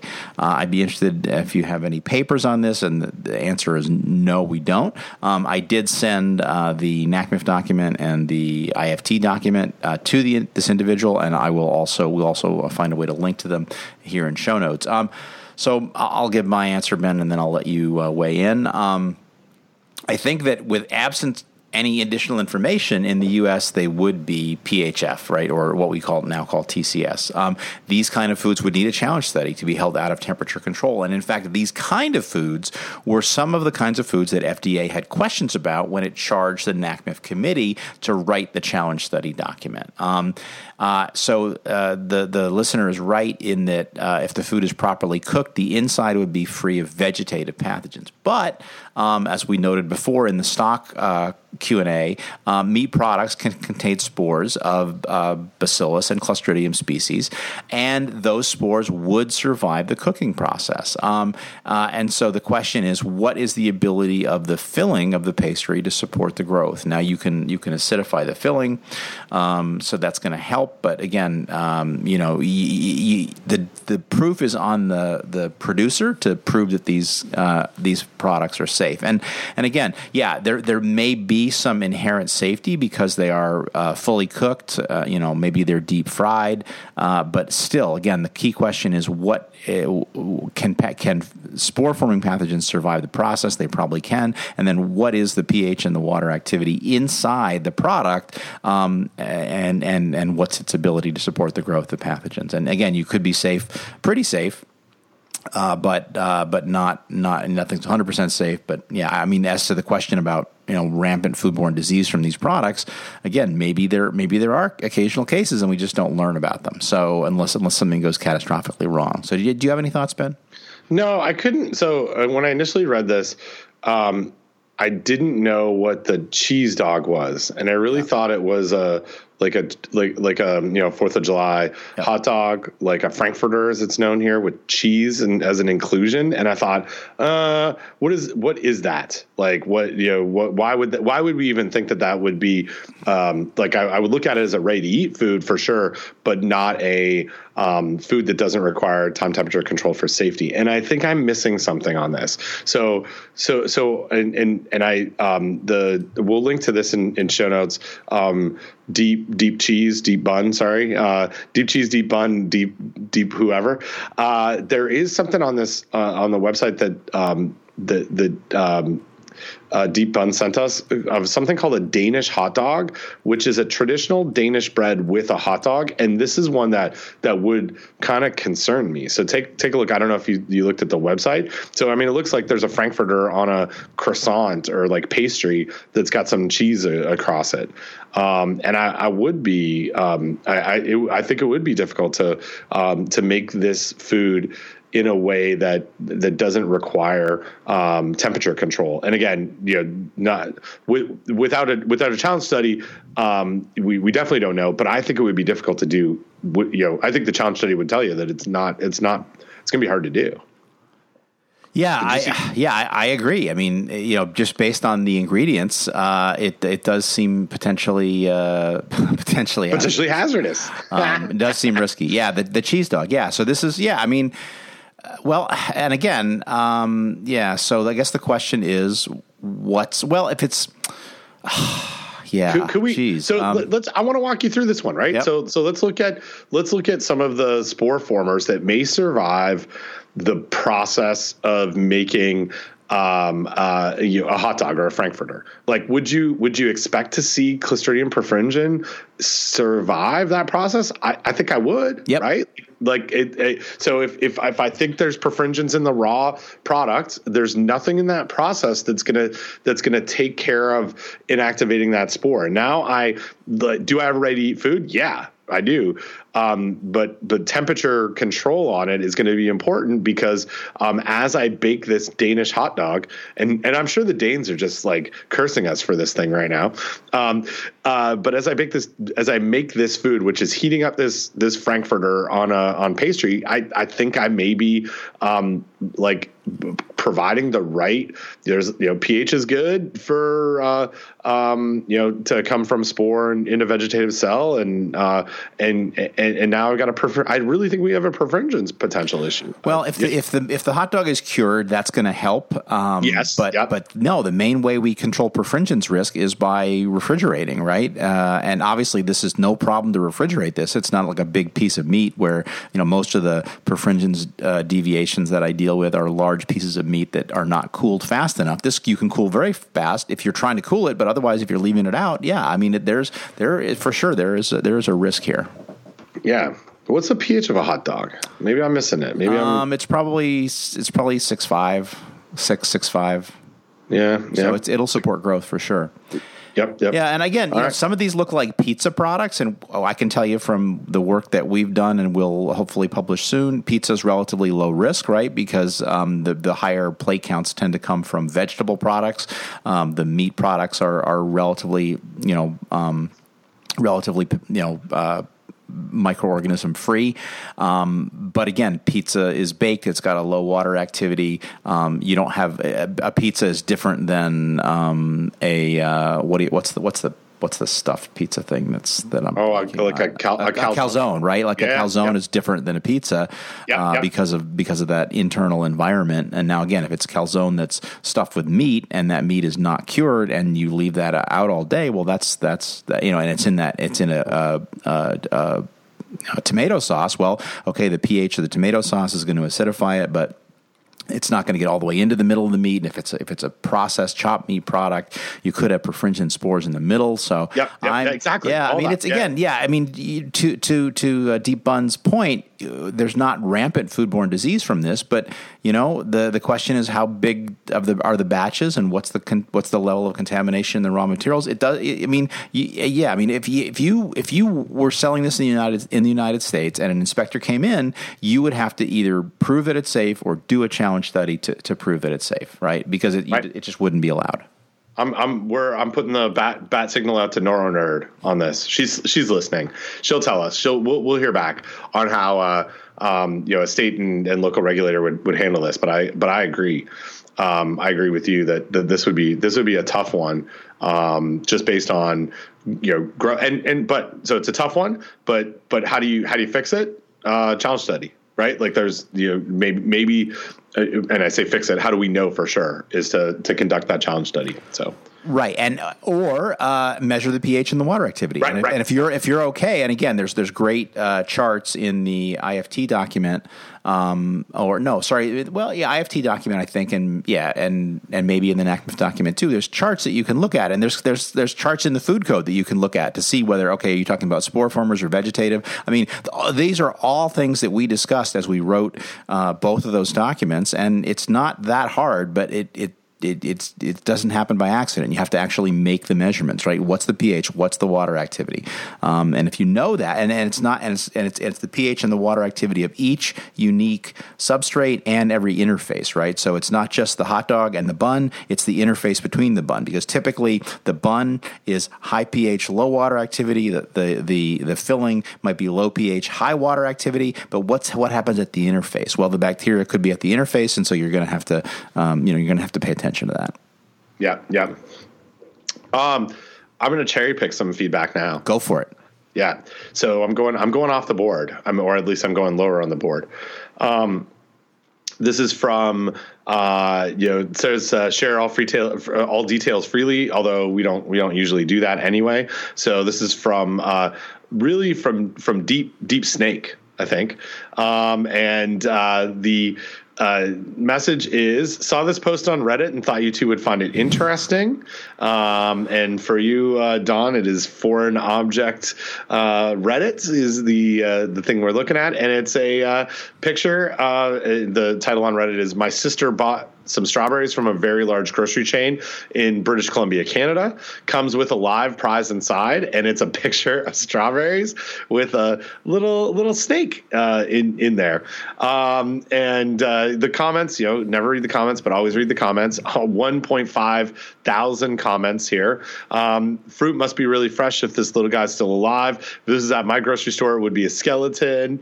It's a special local product, probably packed this morning. Gloves and grabbing handfuls, easily could have been in the center of a clump of berries, grabbed a handful, or maybe crawled in between loading and wrapping. My money's on the first scenario, though. Also, this is a free snake. I would not turn it down.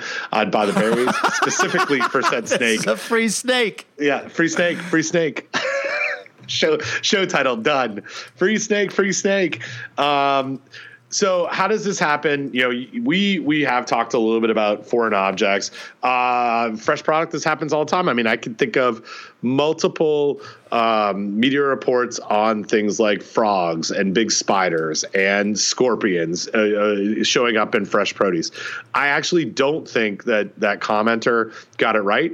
I have been to strawberry harvesting centers.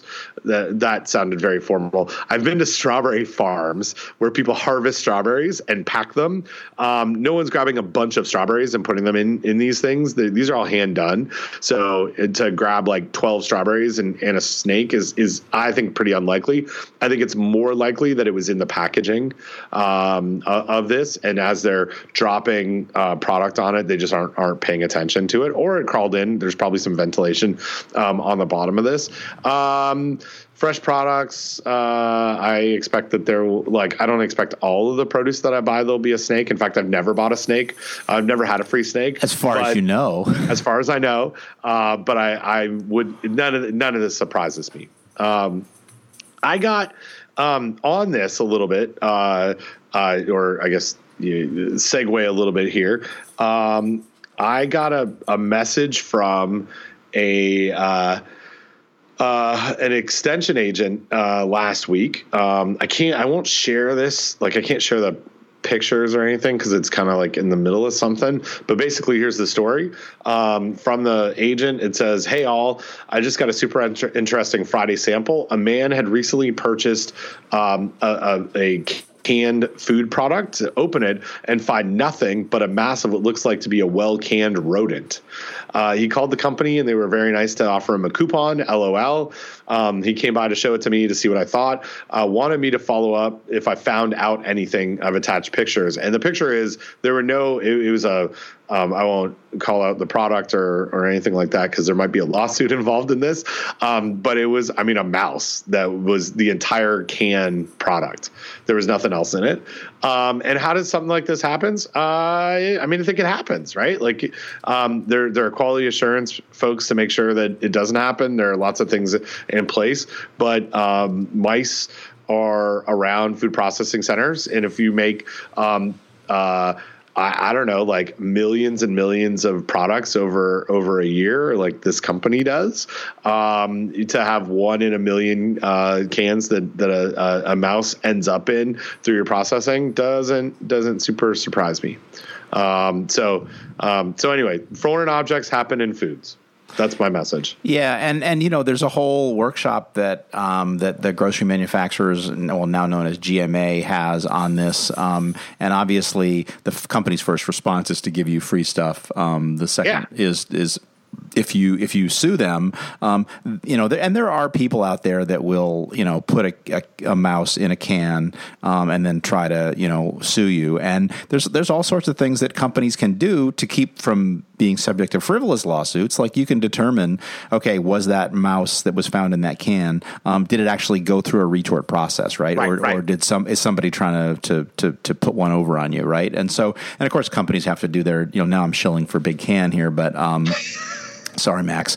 But, companies have to protect themselves from frivolous lawsuits. And so if there's, but again, if the company really did screw up, then the person, should be able to take action. And again, friend of the pod cast and guest, Bill Marler, who wants us to come stay at his house in Seattle, is out there to represent people that have, that have legitimate and not frivolous lawsuits. And Bill's really good about screening people that have cases he thinks he can win and get something of value for them. So yeah. Well, and not without doing the testing on this thing, because that's not something that I do. I looked at this mouse and it looks like it went through the retort process. Right. This is not not just like a white mouse that you bought at the pet store and dropped in it and be like, oh, look at this cute little mouse. This thing looks like it was pretty cooked. Cool. What else we got? What else do you want to do? There's other stuff, like you said. I don't think we'll get to all the feedback, and we'll, we may use some of this feedback to start our IAFP conversation in a couple of weeks. But what anything else you want to? Anything else tickles your fancy as weirdly my grandmother would say, which is probably an odd. Like now that I say that, it's kind of an odd thing that she would ask that. Well, and let me say, for those of you who are listening for the high quality audio, that my dogs are in the background barking at other dogs, and so if you tune in because of the high quality audio, you should probably find a different podcast to listen to. So here's a message from Deep Crimson, frequent commenter, who sent us a link on oysters, and let me click through the link, which says, myth busting. What time of year is it safe to eat oysters? Ben, do you have a thought on what time of year it is safe to eat oysters? I think it's it is risky to eat raw oysters in any month that appears in a calendar.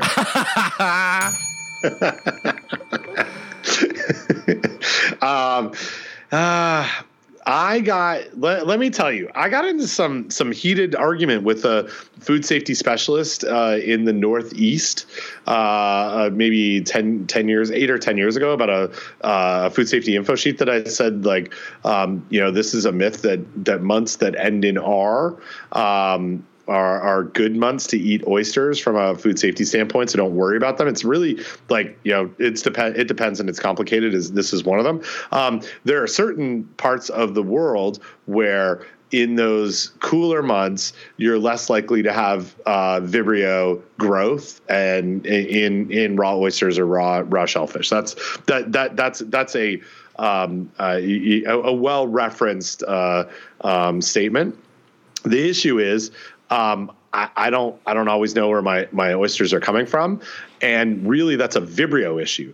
I think the risk of norovirus and hepatitis A, different pathogens, compared to Vibrio from a consequence standpoint, but the risk, regardless of month, is there if there's some sort of sewage or human waste source. So I've been really, in fact, I did an interview yesterday with NBC News that'll air sometime in the next few weeks, where the individual, the journalist asked me about what foods don't I eat, and one of them is raw oysters or raw shellfish because of that, and Vibrio's bad. I can take care of Vibrio by cooking it, and I might have shared this on a podcast, but I did a expert witness case recently where an individual died from Vibrio, and reading the pages and pages of medical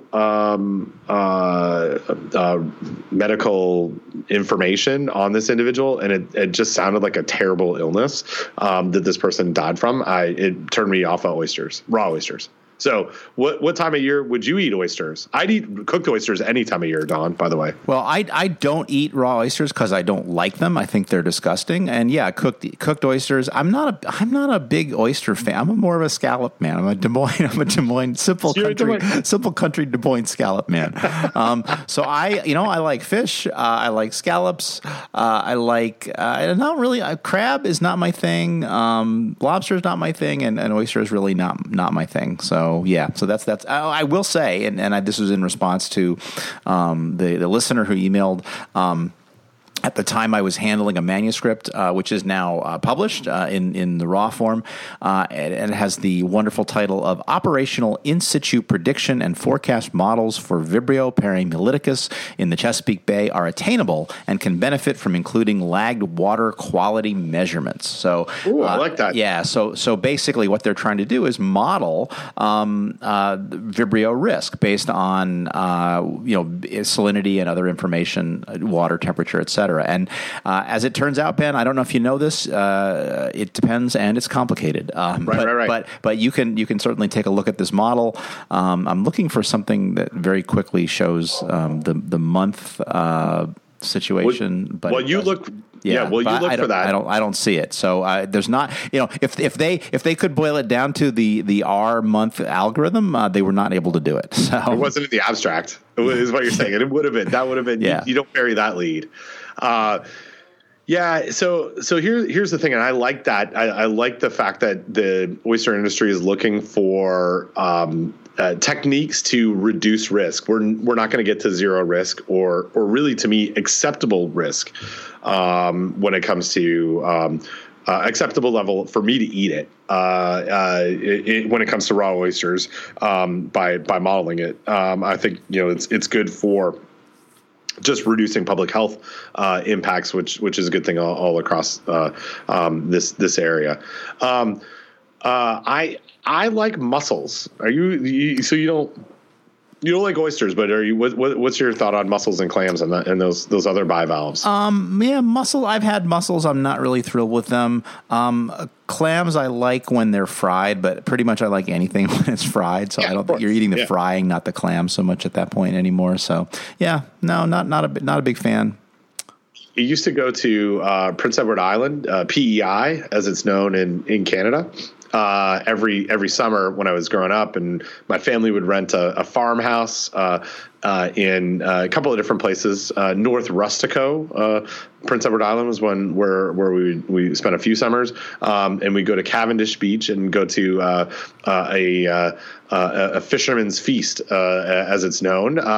And I used to eat a lot of mussels at that when I was growing up. And I remember I had a bad mussel. Ooh. And I don't know what that. Yeah, like it was not a foodborne illness mussel, but it had reached a level of spoilage that was like it went down and it came immediately back up. And I was like, okay, I'm out on my oysters. I'm not eating anymore right now. So yeah. Wow. And then I ate last night. I had octopus for maybe the first or second time. You ever had octopus before? This came up actually. So we were just in Ithaca and we had dinner with lovely Randy Warabo, and we went to a place. Went to a nice place called Mia, and we discussed. And it's a tapas. It's a Thai / Indian / tapas place, and we got a bunch of tapas, and we discussed which tapas we were going to get, and we steered away from we got scallops, Ben. We got scallops. Scallops. Which are really good. But we talked about getting squid. And maybe octopus too, but we decided against it. So there you go. I had some took advantage of not having children, went out to a nice meal last night at a place called Crawford and Son, and had octopus, something called an octopus chowder. And there was octopus, and it was very meaty. And it was this is one of those like, could I figure out from the texture of the fish had it been well cooked? It was well cooked. Like it wasn't a seared or it's got that well cooked kind of feel. And the chowder wasn't very chowdery, but it was very, very delicious. I enjoyed it. So Okay, so that's Crawford and Son from 618 Person Street in Raleigh, North Carolina. Yes. And I ate at Mia Tapas Bar and Restaurant, which the address is 130 East State Street, The Commons, Ithaca, New York. So there's our restaurant recommendations for this week. You've been listening to Food Safety Talk, and this is the restaurant recommendation. Oh, and we didn't get sick, so there you go. Nope, Not not yet. Not yet. I mean, I'm not through the window, but yeah, doing well so far. Dom, we're at 1 hour and 57 seconds here. What do we got? I think that's a show, Ben. I think it's a show. Thanks for listening to Food Safety Talk. Come see us at IAFP.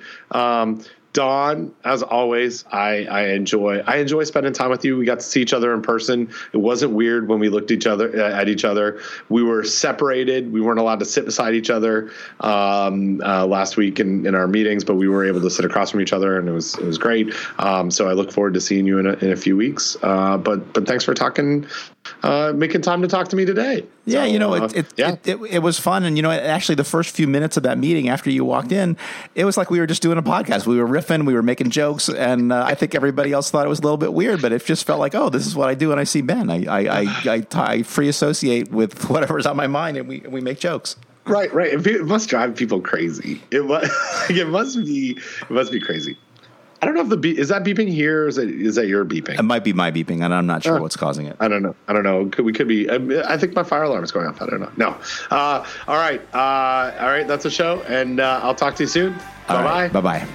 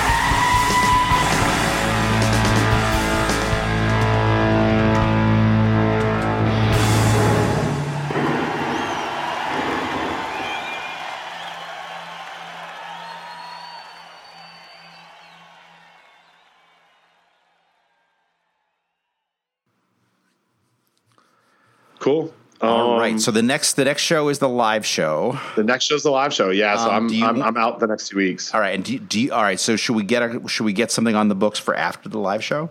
Yeah, we should. So could we do something this might be a stretch, but could we do something the week after IFP? Because we're going to be in Seattle doing another live show the week after that. Gee whiz. Yeah. So why don't we do like a normal show the week of the 29th? Yep. And I'm like relatively wide open. The 30th, I basically have nothing going on. The 31st, I have zero. Let's do the 31st because I'm wide open on that day. Okay, let's do the 31st. Let's do the afternoon of the 31st. Okay, 1 o'clock. Perfect. All right, afternoon 31st. FST. What was this? Was this 185? This was an even because it's mine. 186. Yeah. So that's 187. 187. That's look that up in your Urban Dictionary. Is that a prime? 187? Is that a prime number? Maybe it's from my hip hop listening days. It's the section 187 of the California Penal Code defines the crime of murder, and it's commonly pronounced separately as a 187. All right, 187 is not a prime number. It is divisible by 11 and 17. And it's it's a murder. So 187. There was a 1997 film directed by Kevin Reynolds called 187. I'm sure it was terrible. Speaking of pop culture things that are involve murder, I was listening to the most recent episode of Chapo, and they closed with the Sublime song. About Papa Cap in. Well, I was just looking at it. Is it do a 187 on an M? No, it doesn't reference 187, but it does reference popping a cap in somebody, and I can't remember the name of the song now. And everybody's screaming it now at their podcast player. Who's going to definitely know that? So, Santeria, Papa Cap and Sancho, and it's like Santeria, yes, Santeria, yeah. That, which is a great. I mean, I think we've talked about Sublime before on the podcast. What a great band. I don't no idea why I like them, as I mean, it's not the lifestyle, but boy, I just love their songs. That's just a great album. Like, you're saying like heroin and ska that's not your lifestyle? Well, heroin is not ska. I listen to a ska song. I love Sublime. I did not know about Sublime really until I was in my last year or so of high school, and Bradley Nowell, who's the lead singer of Sublime, had already died. Like I wasn't really aware of them until then, and Sublime is like. It's like summer music to me. Like as soon as it gets warm here and I like put the windows down in my car, I like to listen to Sublime. There's a lot of lyrically. It's trouble for me I have to explain a lot of shit stuff to my kids on it, but I really like their music. From Wikipedia, they were quite popular in the United States, but they didn't experience major commercial success until 1996. Huh. And then that was the same year the lead singer died, right? Yeah, and that's when that was my last year of high school. It was 1996. I love Sublime. They reformed. I mean, now they're like Sublime with somebody. They've got a new singer.